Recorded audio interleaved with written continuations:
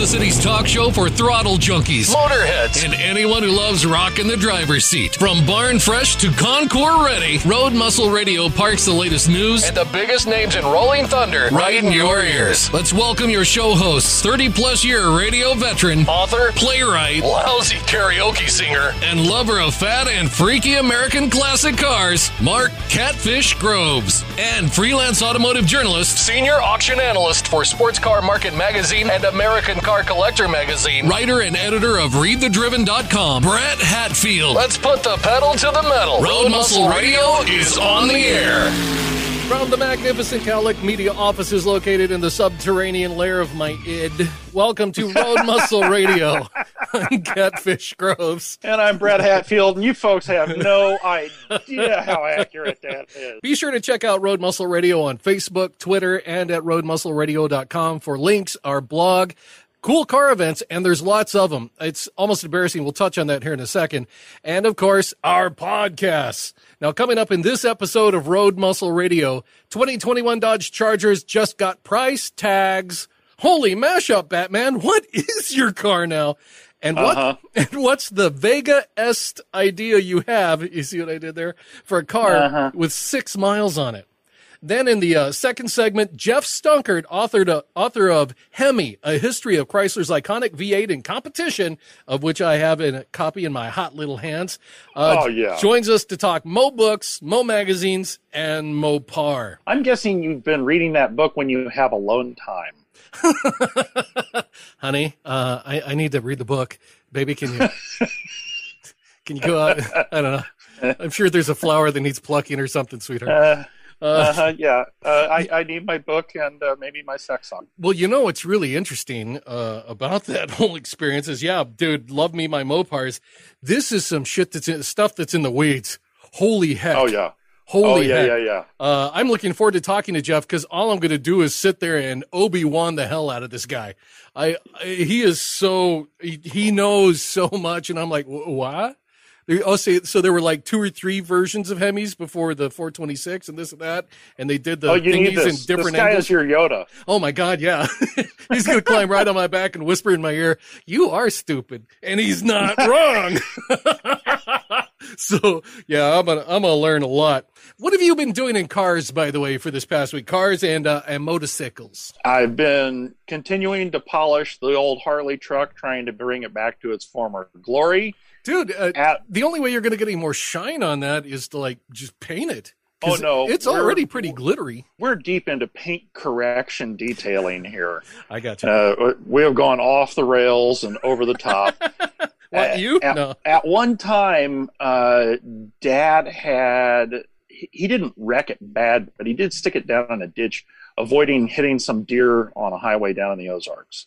Oh. And the front end was repainted. Now, my dad... It bless his heart, he looks at it, and if it's kind of shiny, he's like, "Oh, that looks good." And you know what a nitpick I am about yes, things. I do. Well, I'd really like to find the guy who repainted that hood. He should never be allowed to shoot anything ever again, ever. Being an auction analyst has ruined you for details because you're like, wait a minute, Yeah. Damn, dude. Well, it wasn't like I wasn't OCD to start with. And now you have a perfect legitimate reason to be. Yeah, and I think it should be CDO because then the letters are in all. There you go. The black paint on that hood is atrocious. There's more orange peel in that than an entire fruit grove in Florida. Oh yeah. And it's so much so that I looked at it this weekend at one point and thought, screw it, I'll have it wrapped. Oh no. What? You wrap? I didn't. I'll just rewrap it black. That'll hide the awful paint. Nailed it. You could always rattle can it. Come over to my neck of the woods. Oh God, you're so bad. Krylon is like sex. Yeah. Aside from that, I worked on the Mercedes for a while until I thought for sure I was going to have a German aneurysm. Dude, is it running yet? No.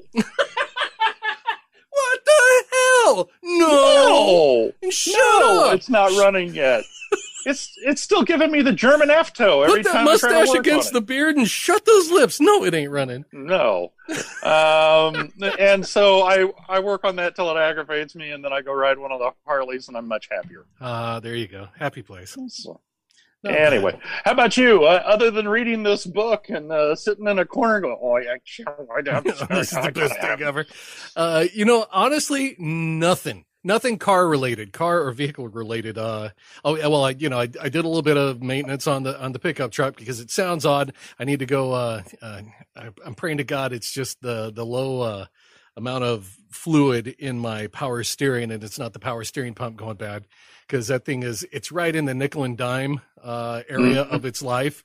And I'm like, I need to go get a serpentine belt, put that on, that's $70 there. No biggie.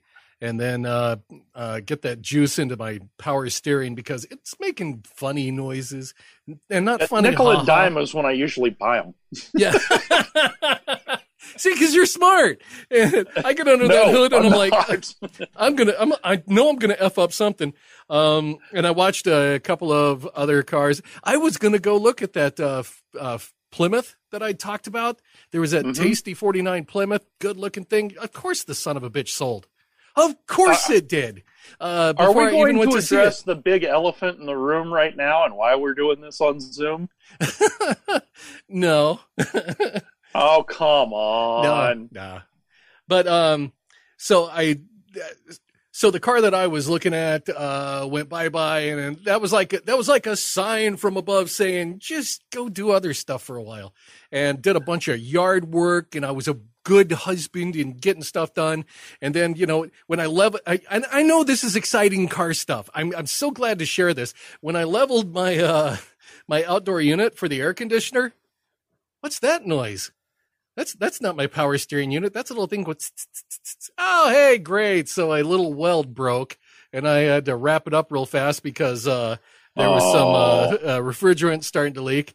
And I just got word that's going to be $500 today. And I'm like, son of a bitch. See, honey, that's why I don't do work on the house, because it's expensive when I do it. See, I'm still stuck on the fact that you said unit. Yeah, I had to work on my unit, and it is expensive. So that's been my time, and then of course regular radio work. So, it's just a mile a minute with you, man. It's pure excitement. Yeah, I'm living the dream. one lawn mowed at a time. Well, at least in news, there was some really interesting stuff that came out. The prices for the 2021 Dodge Chargers are finally out and about, and I was kind of surprised at them because I was expecting, oh God, these things, they've been just building them up and this and that and talking about them so much. They were surprisingly cost effective, even for a dude like me talking about it, whining about a $500 fixed air conditioner. The 2021 Dodge Charger lineup starts at $29,995, under $30K. That's cheaper than a Camry. Now, it does start with the V6. But the V6 is not bad. The V6 in that is 305 horse. The one that I was looking at was putting out 292, and it's got an 8-speed automatic. But it's right at 300. You still get 0 to 60 in 6.6 for your family car. So, dude, you know what? person can live with that. Now, that's zippy. If you want to step up from that, the 2021 Dodge Charger Scat Pack, you want to take a little step up in some power and get up to the V8 and get your rumble. That's at 41.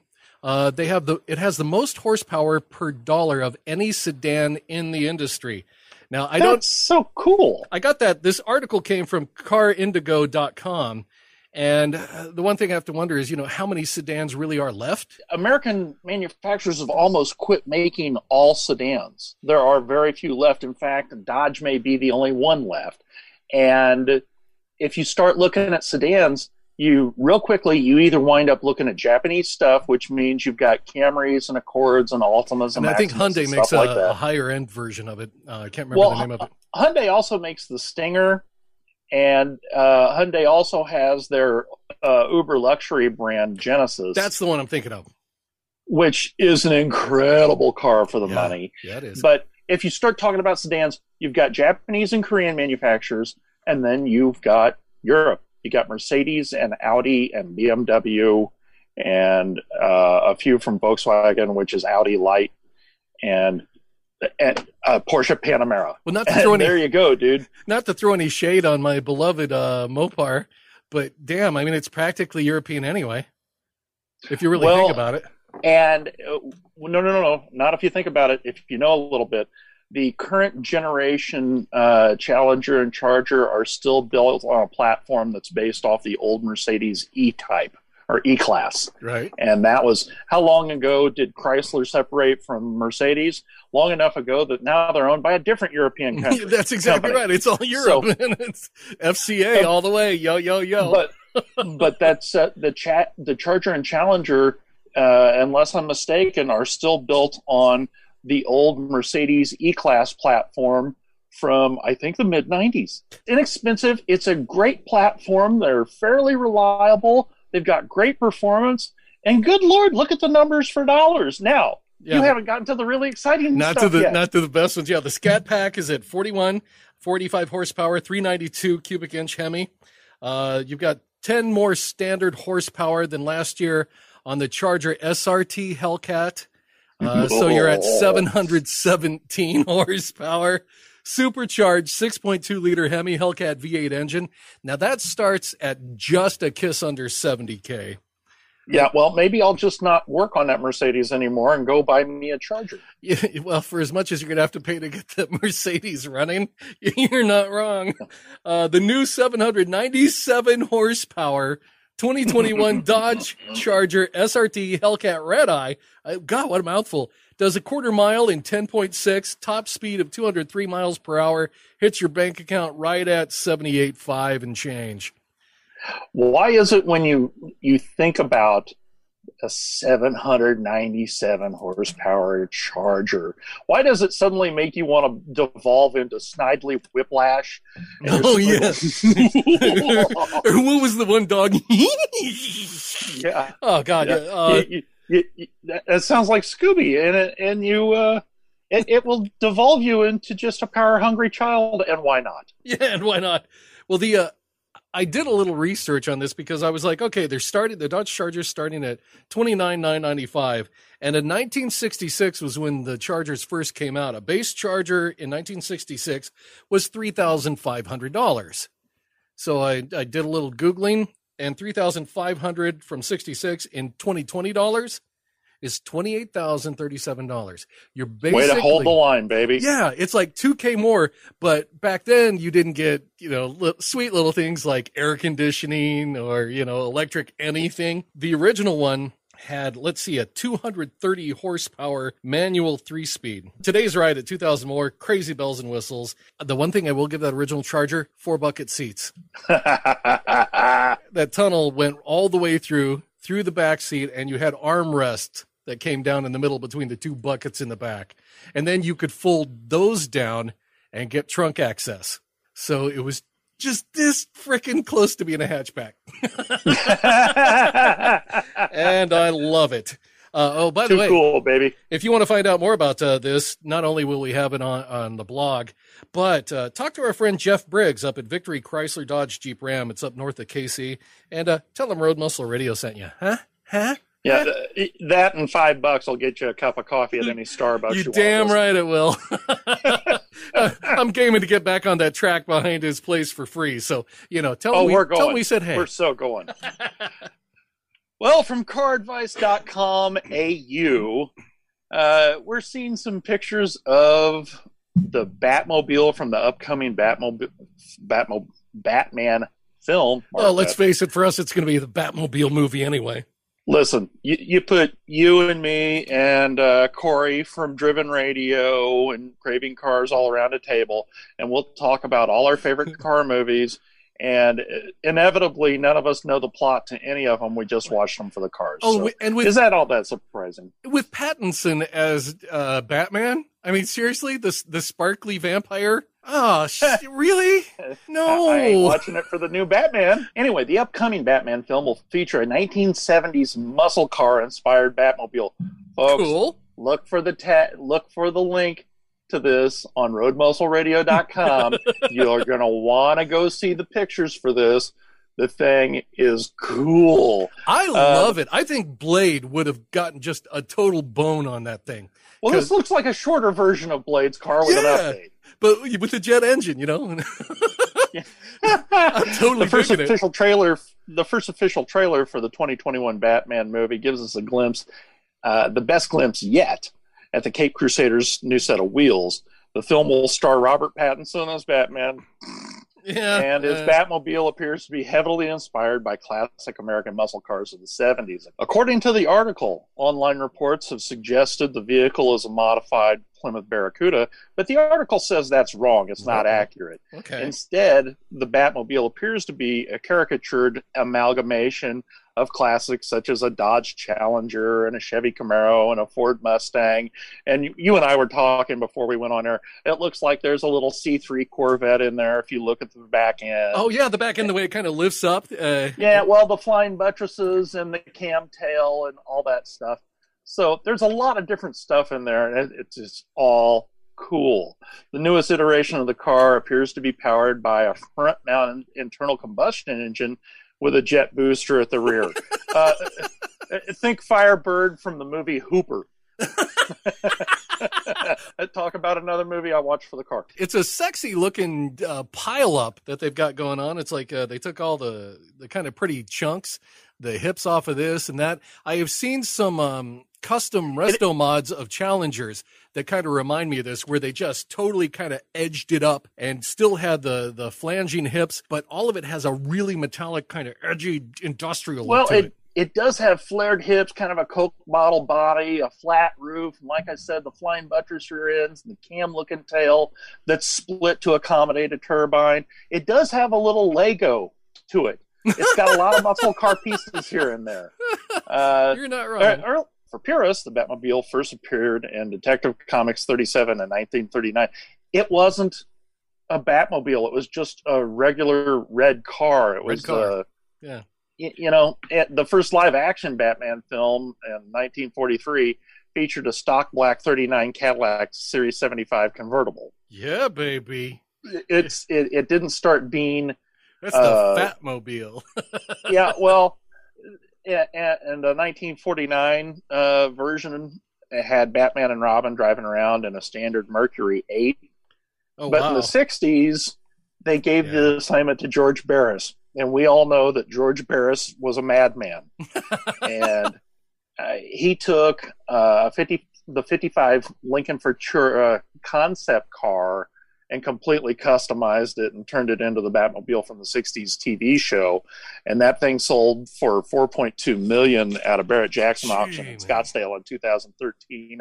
I was there! You saw it hit the block? I was there. Oh, my God. That's cool. If I started ticking off all the really cool cars I saw go at Barrett-Jackson, you'd think I was a mutant, and you'd be right. And you'd be right.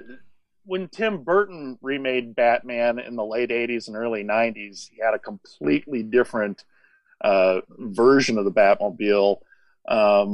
It had a lot of Chevy Impala parts on it, and it big wings, and it was very Tim Burton. If you know anything about Tim Burton and how wild he is. Yeah, from the movie and just the looks of the city, etc. The first one, I did enjoy that first Batman movie with Tim Burton. However, I enjoyed the acting, Keaton.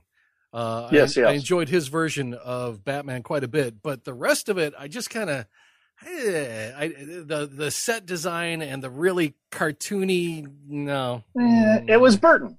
Yeah, it was very much Burton. It should have been a stop action anime or animation. A little bit of Burton goes an awful long way. It do. And the other thing is, I've seen. Inside the one, or at least a replica of the one that they did there, and you almost cannot see out of it. Yeah. It is very difficult to see anything out of it, and it's also tough to get in and out of. And then Christopher Nolan's Dark Knight trilogy that ran from 2005 to 2012, the Batmobile was complete. It was the Tumbler, and that's the one that everybody seems to remember. Hell, I'd sign up for that. Give me that sucker. That's my kind of four-wheeling right there. I'd take that into Victory Chrysler Dodge Jeep Ram and run it on the back course. Oh yeah. And they tell you couldn't use a turbine. Check this, Jeff. That thing was awesome. And they claimed that they could get that thing to do a 5.60 to 60. That is really moving for something that large. Said it had a top speed of 160 miles an hour. There's no effing way. You wouldn't catch me dead in that thing. There's just no effing way. Can you imagine being in that sucker doing $1.50? No, not for long. No, thank you. I don't care how tough it looked. Everything doing 150 miles an hour or 160 miles an hour, you hit something with it, it comes apart. Yeah, it's game over, especially when it's just been made to kind of be looked at. That's not how that works. No. So they're going to do something new in the new movie. It's slated for a 2021 June debut. I'm sure we'll see lots more pictures between now and then. Well, yeah. It was initially slated for June of 21, but courtesy of this fantabulous virus that's been going around, they've pushed it back till next October. You got just over a year, kids. I'm sure lots of pictures will come out, but if you want to get a look at this now, go to roadmuscleradio.com, click on the link. The pictures are really cool. From autoweek.com, they had a fun little article that I decided to pull out and thought we'd talk about this in the show because I like weird old cars. And they had a fun article. I know, imagine. And this one actually has a little bit of personal history on it. What would you do with a Vega that had 6 miles on it? I'll tell you what I'd do with it. There's a brick wall, I know. No, I'd gut the sucker. I'd gut it. That'd be the fastest LS swap you ever saw. Well, the background of why you would even have a Vega with 6 miles on the clock, Lambrecht Chevrolet in Pierce, Nebraska had a big old honkin' auction back in 2013. Ray Lambrecht, the owner, had a tendency to squirrel away some of his cars, and he'd had this thing for umpteen years. He was 95 years old back then when he decided to sell off his collection. Several had delivery mileage, so basically they were never driven almost at all. All in all, about 500 cars hit the block. Yeah. I think old Ray had a little problem with letting go. And quite a few with this ridiculously low mileage on it. This one was a 1977 Chevy Vega. And, for comparison, one of the other cars was a 1978 Chevrolet Corvette Indianapolis 500 Pace Car Edition, sold for $80,000. It had 4 miles on the odometer. 4. And with all of these cars, no miles, as new, probably still got the plastic over the seats, stuff like that. But this is like a conversation that Vern and I had last year. On Driven Radio about that Grand National that had 6 miles on it. Unless you're just going to clean it up and put it in a museum and make it a museum piece that never moves again, you have to go through and replace all the gaskets, all the hoses, all the belts, all the rubber. You got to replace a battery. You got to replace all the fluids, and then you have to run it once in a while to make sure that it's still viable. Yeah, otherwise, get the juice through. Yeah, it just rots. It's a sculpture. The article, and I didn't put it in here, but the article mentioned a Chevy Lumina minivan that also had like 18 miles on it that some guy bought.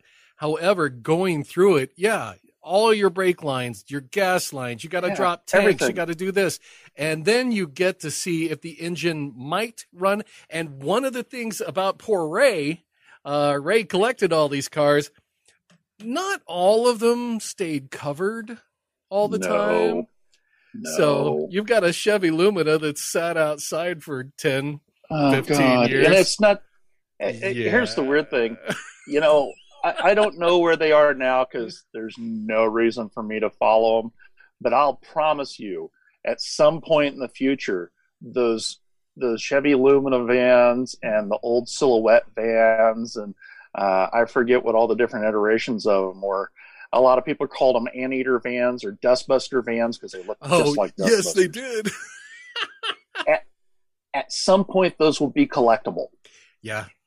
And the other thing is, a windshield on one of those mothers costs $800. Oh my They're God. huge. You don't realize what a giant chunk of glass that is. And it probably has a little bit of curve to it, so you can't, it's not, obviously it's not Oh, flat no. glass. It's got a little curve. It's not going to be entirely flat like the Super Van from the 70s. Yeah. But if you've ever driven one, you know how long the dash is. If anybody ever threw a pair of sunglasses on the dash, you'd have to have an outstretched coat hanger to get them back. Well, the Vega actually hammered at $10,500. And That's not bad. Yeah, it's ones that are running are kind of rare, to be honest. So surviving examples are generally in good condition. Over the years, a lot of them have been replaced, had, all the systems and et cetera inside of them redone. Cosworth models are collector items, and low mileage models, you can get up to excess of $20,000 for those. There's, according to the article, at the time of printing, there's a Vega on Bring a Trailer at this moment with 39 miles on the clock. That is getting close to $30,000, which is, this is one of the reasons why I'm like, if I don't jump at any vehicle that comes across on my little listings that's in my price range, I'm dead meat, man, because people are willing to pay $30,000 for an effing Vega. First of all, there's an ass for every seat. And I'm glad I'm not the ass that likes Vegas. Amen. Secondly, there's a Vega running around town right now that it's been tubbed in the back, and the guy's running a really monstrous 383 small block in it, and it shakes the ground when he fires it up. That's and awesome. You want to know what I do with a Vega, especially the one that we're talking about here? I would do that. If you look at the color of the side, it's dust colored. It looks like putty. It's awful. So yeah, jack it up, tub it, go drag race. Okay, this Vega, since it's just a two-door, absolutely.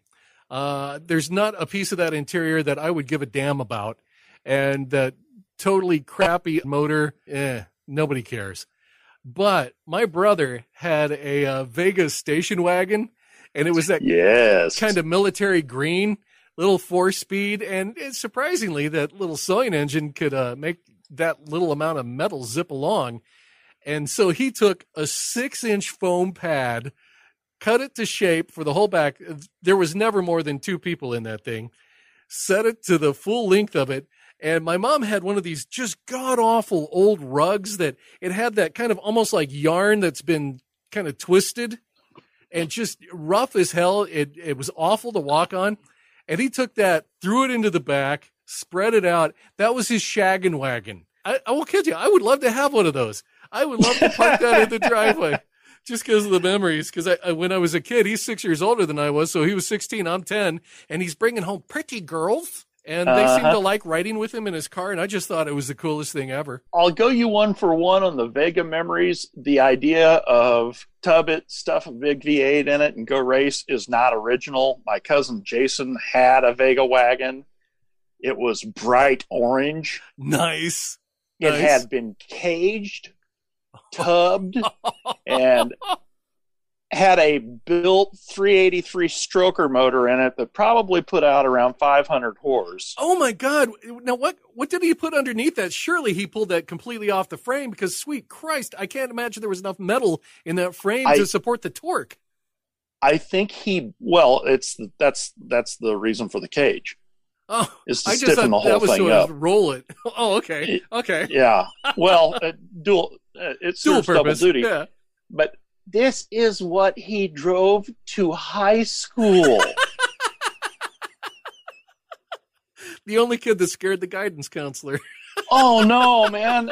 He said that on Friday, when all the gearhead kids parked in the back of the parking lot, and everybody's taking off Friday afternoon after school, ripping ass across the parking lot, he said he could pull the front wheels off the ground. Oh my God!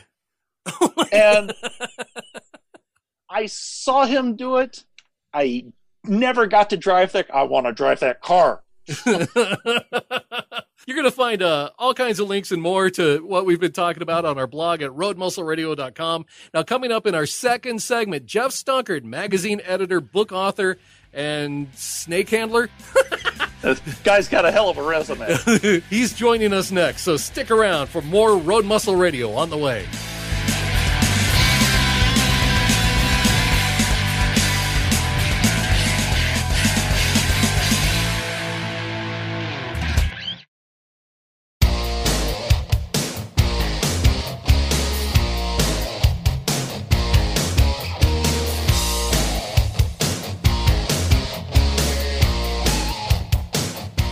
We're back with Road Muscle Radio. You can find us on the web at roadmuscleradio.com, on Twitter at Road Muscle Radio, and on Facebook.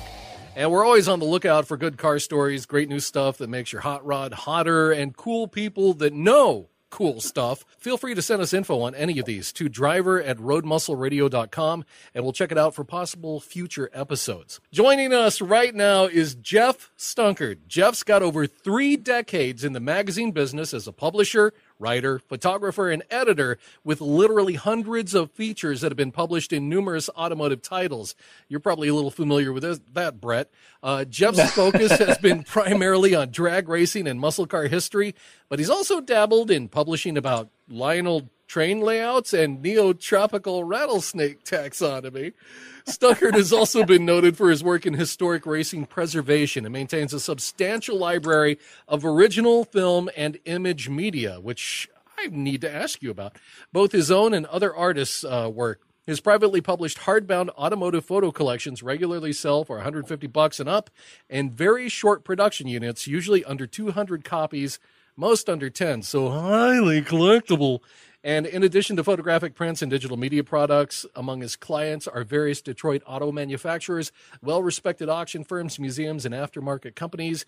And that's all I was willing to read from your Amazon listing, so because it goes on and on and on. Holy hell. Jeff, welcome to Road Muscle Radio. Hey, guys. What's up? I have been looking forward to this for so long because I bought your book, Hemi, A History of Chrysler's Iconic V8 in Competition. Some great pictures in it, and it is neck deep into info, things that I had no clue about for the growth of Hemi as a racing engine. And let's be honest, taking it from racing, and all that did was help sell it more and more in the vehicles that went out to street, and also made streetcars into racing vehicles. Hallelujah. I hadn't really thought of a Hemi not being in competition. But there was a time when they weren't. How did the engine find its way onto the drag strip and racetrack? Well, I think the easiest way to begin that part of the story is to look at Chrysler's engineering base. I mean, Chrysler as a corporation always had solid engineering. And what happened was at the beginning of World War II, they were given an assignment by the U.S. Army to build an efficient airplane motor. And what they did is tested multiple single-cylinder engine configurations to find out what was the optimum way to burn gasoline. And what they came up with was a hemispherical design. It was not the first ever motor with a hemispherical combustion chamber, but it was the most effective one ever designed. By creating a valve angle of 53.5 degrees, they were able to create a swirl effect as the gas came into the engine. Of course, with jets arriving, they never flew that particular motor in any kind of military application. But as the post-war automotive boom started, Chrysler began looking at that as their first V8.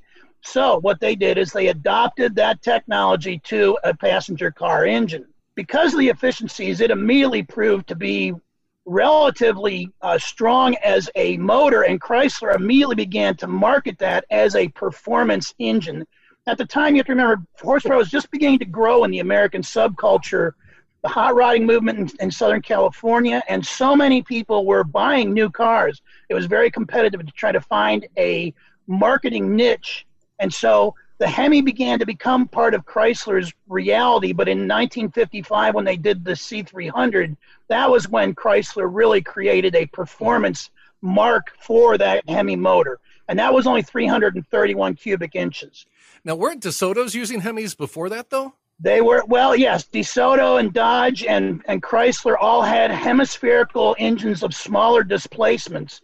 What happened, though, is as the small block Chevy arrived, again, the horsepower deal was really growing in the mid-1950s. Yeah. So what happened is Chrysler began growing the displacement on the engine up through 1958 when it finally hit a 392 cubic inch displacement. However, with the changes of the economy, especially going into the 1958 year when the economy began to slow down a little bit, the Hemi engine was discontinued in favor of a lesser expensive to produce wedge motor, and so they just shelved that cylinder head for the time being. So didn't it? Wasn't part of the engineering issue also with it that those heads and this is from reading your book because I don't know jack, but I have learned so much. It was like reading a Mopar Bible for me. And thus saith the engineer, thou shalt have 58 degree. The heads had to be heavier, didn't they? They were. To be able they were substantially heavier, in fact. So there was a benefit to going to the wedge cylinder head design.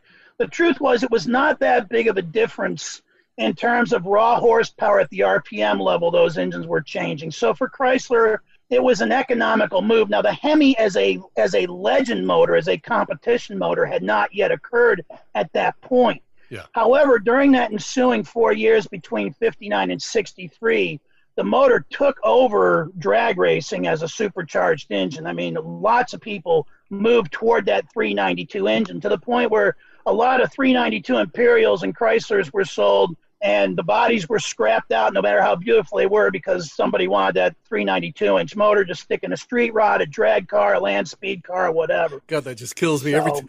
When I read that in your book, I'm like, oh God, Jesus wept. What's going on with you?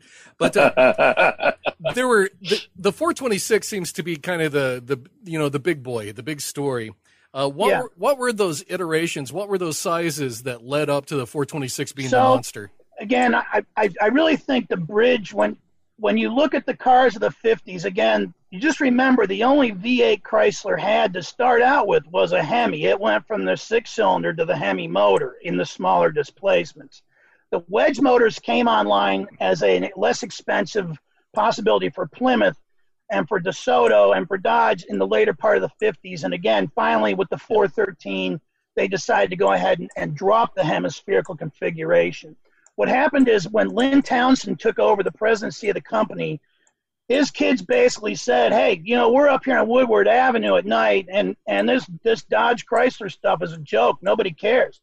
So Townsend went back to Chrysler's engineering department and talked to Tom Hoover, and he said, look, we got to figure out a way to get our cars on the map in competition.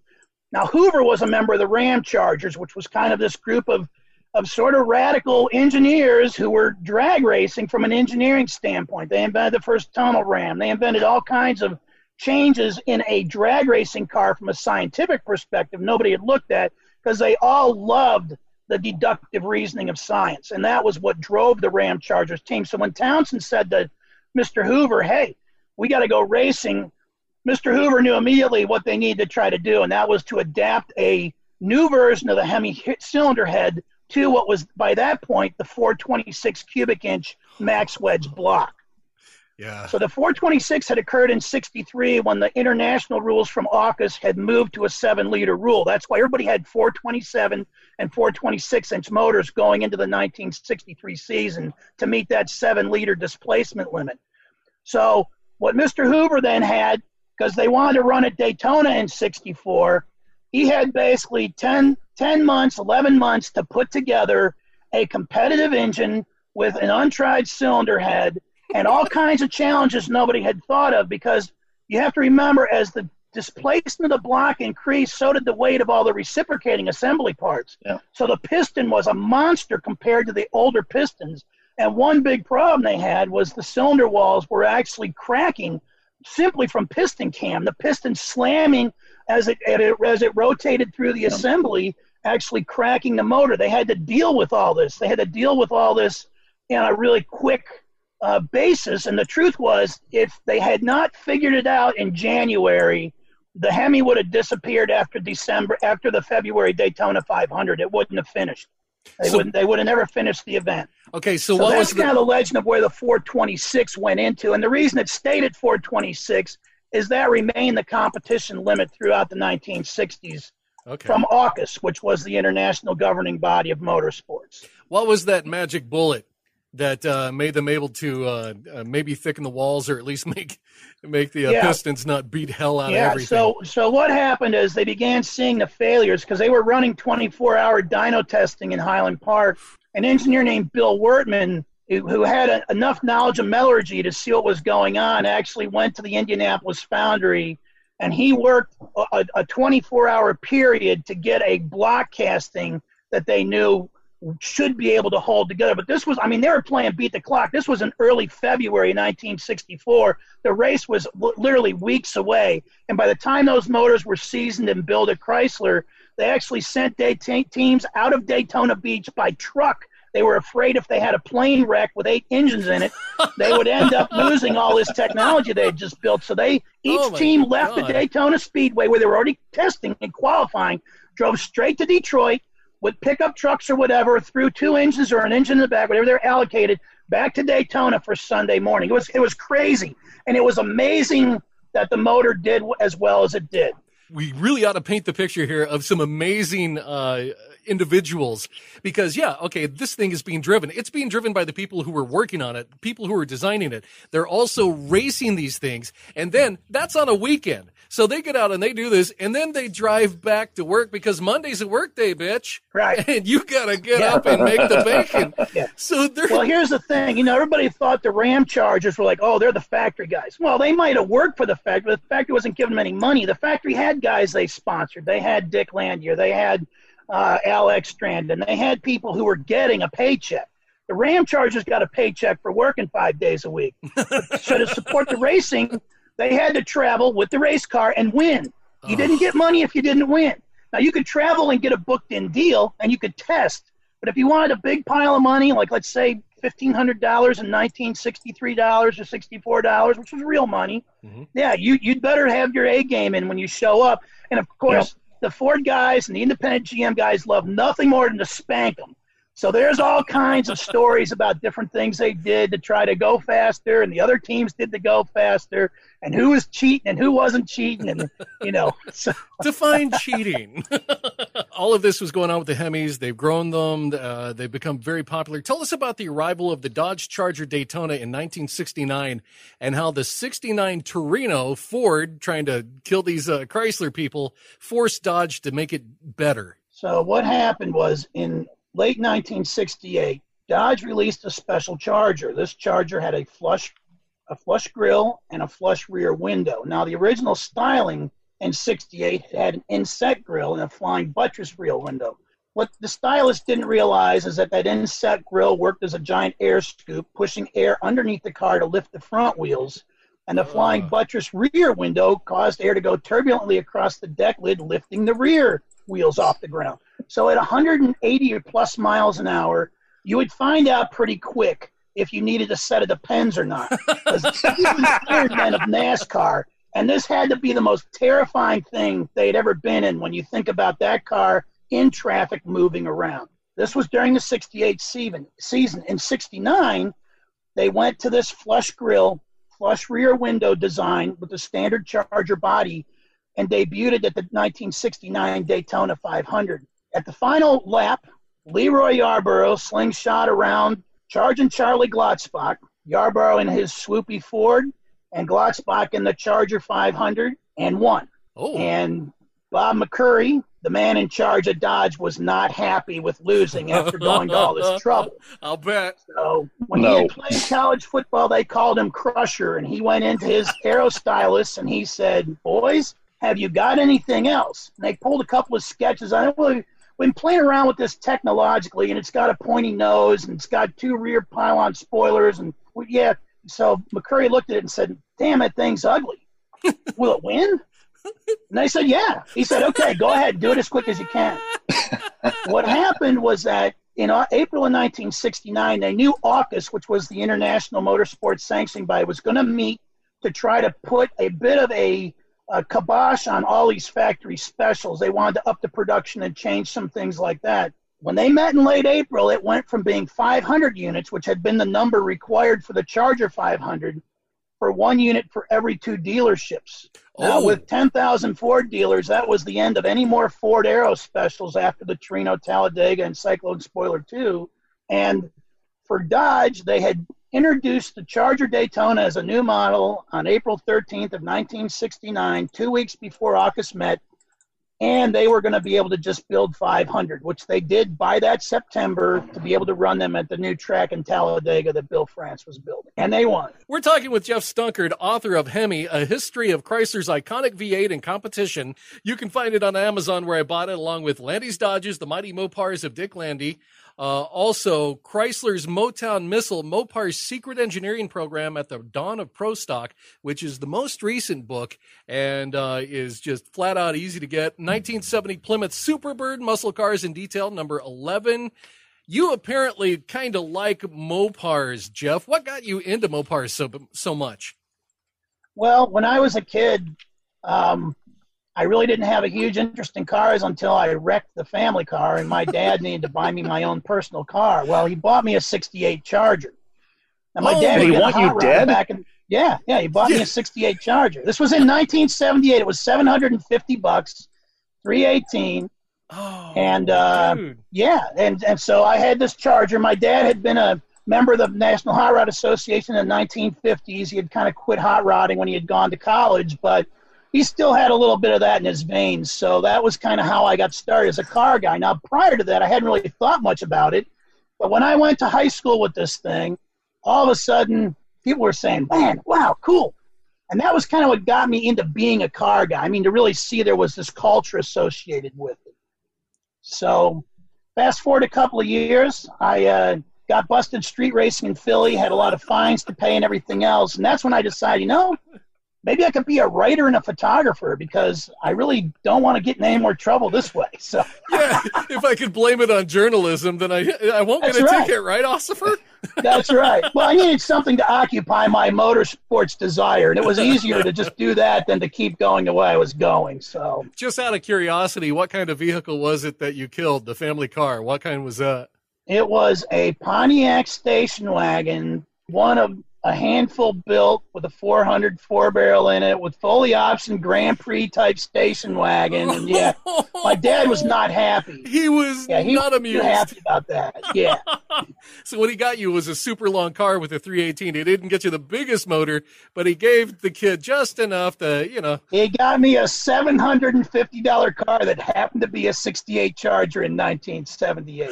Oh, that's awesome. Yay, Dad. Yeah.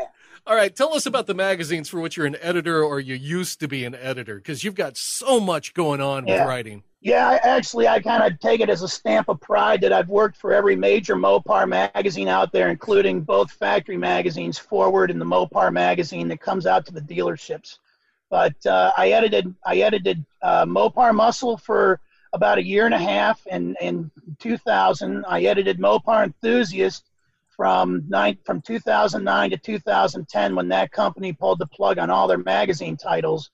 And then about 2 years ago, I took over as managing editor at Mopar Action Magazine, which remains the final magazine that's on the newsstands now with regular distribution. And all of this with a college degree and a master's degree in writing and publication, right? I got a BS. I got a BS in everything I do. I just got a BS. I got nothing else I can do but BS. And that's what I do. That's my graduate degree. I went to the University of Life. I got a BS in BS. I've made great use of it over these years. And I think that, just as a side note, I love that part of this story because you've parlayed this into an entire career.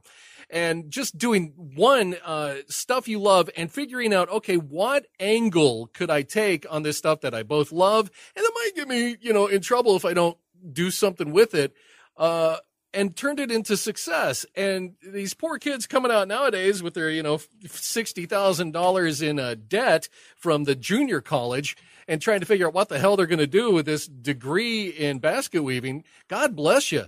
There are all kinds of things that have chutzpah. I worked for 10 years at Citibank when I was younger. I had a 3-day-a-week job, so I had 4 days off every week. I worked night shifts 3 days a week. I was recently married, and we didn't have much money, so I had to figure out a way to do drag racing without paying to get in. And I had a great English. I'd been a good English student when I was in high school. So I went to Englishtown Raceway Park in New Jersey, and I asked the guy who was in charge of the newspaper, hey, you need another writer. And when he saw what I could write, he said, yeah. And that was kind of how that started. And then Mopar Muscle took me on probably about 1993. I began writing for them pretty regularly, and then it just went from there. That's awesome. I did a little bit of college and dropped out as soon as I'd picked the camera up again. I had been a photographer a little bit in high school with the school camera, but when I did it again in college, I said, you know what? This is what I want to do. Yeah. I really don't want to. I don't want to go through a bunch of stuff to get a piece of paper saying after 4 years I'm smart. I want to take whatever money I would spend on that and just use it. And that time, film, I wasn't killing pixels. We were killing frames. It was more expensive. And I just spent that money on film, shooting races, shooting car features, doing whatever I could to hone my craft as a photographer. And, you know, Chrysler's bought my stuff. I've had stuff that I've done for other big companies. And, you know, it's been a pretty amazing trip. So I give God the credit for it, because in the end, there's no way I could have set this stuff up on my own. A lot of it just, I was blessed to be in the right place at the right time, or to meet the right person at the right time. And when I did that, the door opened up and I was able to go through it. So, you know, for anybody who's got their degree in basket weaving, unless you want to do that, and that's great if you do, but follow your heart, you'll figure out what you want. And just remember, none of this comes easy. I did 10 years at Citibank and took $1,000 a year cut in pay to become editor at Drag Review at the IHRA. And then when that job went away for 2 years, I've freelanced now for 25 years. Nice. So nice. Well, you know, when I got into radio, I've had a career spanning about 35 years in it. And the only reason I got into radio was because I was waiting tables at a Pizza Hut.